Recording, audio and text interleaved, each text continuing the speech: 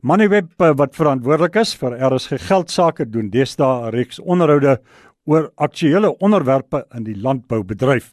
Die gesprekke word weekliks gedeeltelik op RSG Geldsaake uitgesaai, terwyl die volledige onderhoude in potgooi formaat op Moneyweb se webtuiste geplaas word.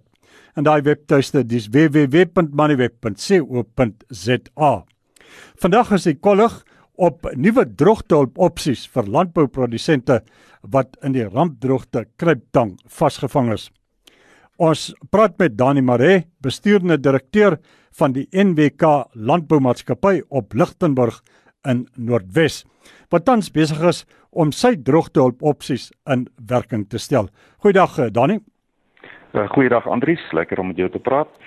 Dani, voor ons oor die droogte en julle hulpaksies praat, vertel luisteraars een en ander van NWK se profiel, sy sakeaktiwiteite. Dankie Andries. Miskien moet ek by die begin. NWK het so in 1909 sy ontstaan gehad as 'n koöperasie. En weet jy, Generaal de la Rey was een van die stigterslede. En natuurlik is ons hoofkantoor hier op Lichtenburg.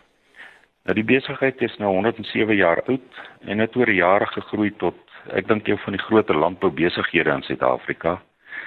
Nou NWK is maar tradisionele landboudienstemaatskappy wat finansiering, landbouinsette, graanmarkdeelname, adviesdienste en boerderytegnologie verskaf aan ons produsente, hoofsaaklik hier in die Noordwes provinsie, maar ons het ook blootstelling in Gauteng en Mpumalanga. Maar buiten hierdie komponent is daar ook ware toevoeging tot ons primêre landbouprodukte wat ons in verskillende nywerhede bedryf. Hoofsaaklik ook hier op Lichtenburg, waar ons plantaardige olie, veevoere, mieliemeel en koringprodukte vervaardig. En ons is ook in die hoenderbedryf betrokke waar ons so 700,000 kuikens per week aan die braaikuik en mark voorsien. Ons is nie in daai hele waardeketting betrokke nie. En dan het ons ook natuurlik uitgebreide belange in Botswana en Zambië deur vennootskappe daar. En ek dink hier in ons omgewing speel ons ook 'n belangrike rol in die ontwikkeling van gemeenskappe en spesifiek beginnerboere hier in ons omgewing. Dit so in 'n neutedop waaroor NWK gaan. Dani, hoe sterk staan NWK se ledetal? Wat behels die boerderyaktiwiteite in hoofsaak van die lede? Andries, ons het so ongeveer 2000 aktiewe produsente en hulle produseer hoofsaaklik kontantgewasse soos mielies wat eintlik maar die grootste komponent is, sonneblomme, seker so die tweede grootste een, sojabone, en dan is ook die meeste van die boere betrokke in die veebedryf, sommige in die wildbedryf, en dan is daar ook klompie wat koring natuurlik onder besproeiing verbou. So dit min of meer dan wat hulle aktiwiteite is. Kom ons beweeg die gesprek na die droogte. Hoe wyd en hoe hard slaan die droogte in NWK se landboubedieningsgebied? Andries, NWK en sy produsente kom seker nou al deur 4 moeilike jare, wat ek dink wisselend was in terme van die impak op volhoubaarheid van die produsente. En as voorbeeld kan ek noem dat gedurende die vorige seisoen, dit is nou 2014-15, het ons ongeveer 50% van 'n normale oesjaar se graan ontvang. En ek dink dit in sigself dui op die finansiële impak wat dit het, nie net op die produsent nie, maar die hele gemeenskap wat afhanklik is van boerderye. Nou vir die huidige plantseisoen het ons vroeg in Januarie opname gemaak en op daardie stadium het ons maar 50% van die mielies aangeplant en so 27% van die sonneblom van die vooruitgeskatte hektare. En die situasie het daarom redelik verbeter met die reën wat hier in die middel van Januarie geval het. Die aanplantings van mielies tot so 80% gestyg en sonneblom tot meer as 100%. Nou, dit is natuurlik bietjie buitekant die optimale planttyd. Ons is baie dankbaar vir die reën, maar die plante is nog jonk en daar is nog heel wat reën nodig om werklik ware goeie oes te waarborg. Dan gee vir ons enkele voorbeelde van hoe landbouprodusente en plaaslike gemeenskappe daar reg op grondvlak deur die droogte geraak word. Andries, ek dink die grootste impak is sekerlik op produsente se kontantvloei wat ernstig onder druk is. En as jy nie kontant het om te spandeer nie, dan spandeer jy nie. En dit het natuurlik 'n domino effek op dorpe en gemeenskappe in die omgewing wat ons bedien. So daar's minder geld in die plaaslike ekonomie, so almal ly eintlik maar onder die droogte. Benewens die nuwe hulpmaatreëls waaroor ons nou nog gaan praat, watse hulp het NWK tot dusver aan produsente en plaaslike gemeenskappe verskaf? Wel, aangesien ons in hierdie Noordwes-provinsie die afgelope paar jare reeds onder droogte gebuk gaan, het ons 'n klomp aksies ingestel, soos uitstelbetalings, konsolidasie van skuld. Ons het skikkingsooreenkomste bereik. En NWK was baie sensitief met sy tariewe wat hy oor jare aangepas het, sy silo-tariewe en ander dienste wat hy lewer, wat ons baie kompeterend geprys het, wat natuurlik tot voordeel van die produsent strek. En ons het ook die afgelope klompie jaar waar Lichtenburg spesifiek onder 'n waternood gebuk gaan, het ons werklik waar tot die redding van die inwoners gekom deur die plaaslike munisipaliteit te help met watervoorsiening. Dit is nou dinge soos instandhouding van pompe ensovoorts. Het ons 'n klompie geld uit die sak uitgejaag, maar ek dink dis maar deel van ons bydrae aan die gemeenskap.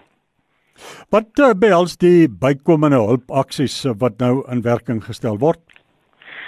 Andries, NWK gaan voort om binne die bepalings van wetgewing soos die kredietwet produsente te help om te oorleef. Ons is ook baie aktief betrokke deur georganiseerde landbou en veral Erkbus, wie jy nou ken, om die omvang van die droogte, die effek daarvan op voedselsekerheid onder die aandag van die owerhede te bring, om sodoende 'n bedeling daar te stel wat produsente nasionaal in staat kan stel om die komende seisoen weer te kan produseer. Nou hierdie proses is nou aan die gang. Ek dink ons het deur Erkbus 'n redelike klomp statistiek vergader of bymekaar gemaak, en dit kan ons nou oordra aan die owerhede om te kyk of hulle wel vorendag kan kom met 'n hulppakket. Dani, mense wonder dikwels die hulp wat beskikbaar gestel word. Wie kwalifiseer nie, en hoe word dit uitgedeel sonder om nou die storie te moeilik te maak? Wat is die kriteria? Dis like Andries, dis eintlik 'n baie moeilike ding. Maar ek dink in terme waar ons finansiering verskaf aan ons boere, is elkeen se omstandigheid anders. En 'n mens kan nie 'n blanco wat sal ek nou sê, hulppakket aanbied nie. So ons kyk na elke produsent se finansiële vermoë en elkeen se individuele saak, en ons beoordeel dit op meriete om hulp te verleen. En dit natuurlik moet ons binne die vermoë van NWK doen, want dit het natuurlik ook 'n groot impak op onsself. Wat se hulp kan Suid-Afrikaners aan NWK en NWK-lede gee, Dani? Dalk kom aan te sluit by van die vorige vraag wat jy gevra het. Ons is betrokke by verskeie aksies soos die bouw van mielieryste en besproeiingsareas. Dit is eintlik areas buite ons gebied waar ons in samewerking met van ons verskaffers die toerusting en die logistiek aanbied en dan die bale voer beskikbaar stel waar dit nodig is. Op daai manier gee ons dan hulp aan ons eie boere ook. En ek dink enige hulp in die vorm van, maak nie saak of dit vervoer of masjinerie of dalk donasies aan die Agri-SA droogtehulpfonds is welkom, maar ek dink dalk die belangrikste is om begrip te hê vir die boere se omstandigheid en om dalk boodskappe van bemoediging te stuur.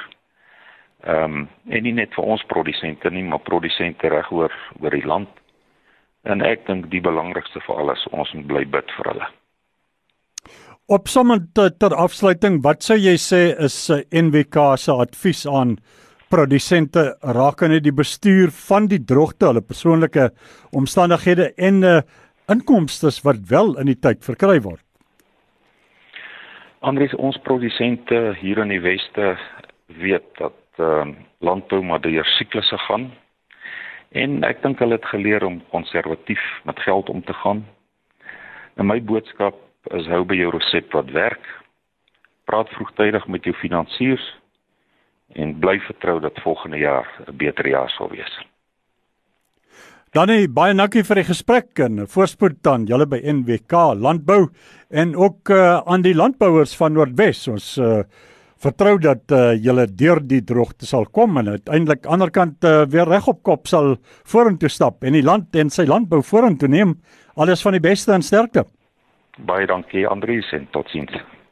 Dit was Dani Maree, bestuurende direkteur van die NWK Landboumaatskappy op Lichtenburg in Noordwes.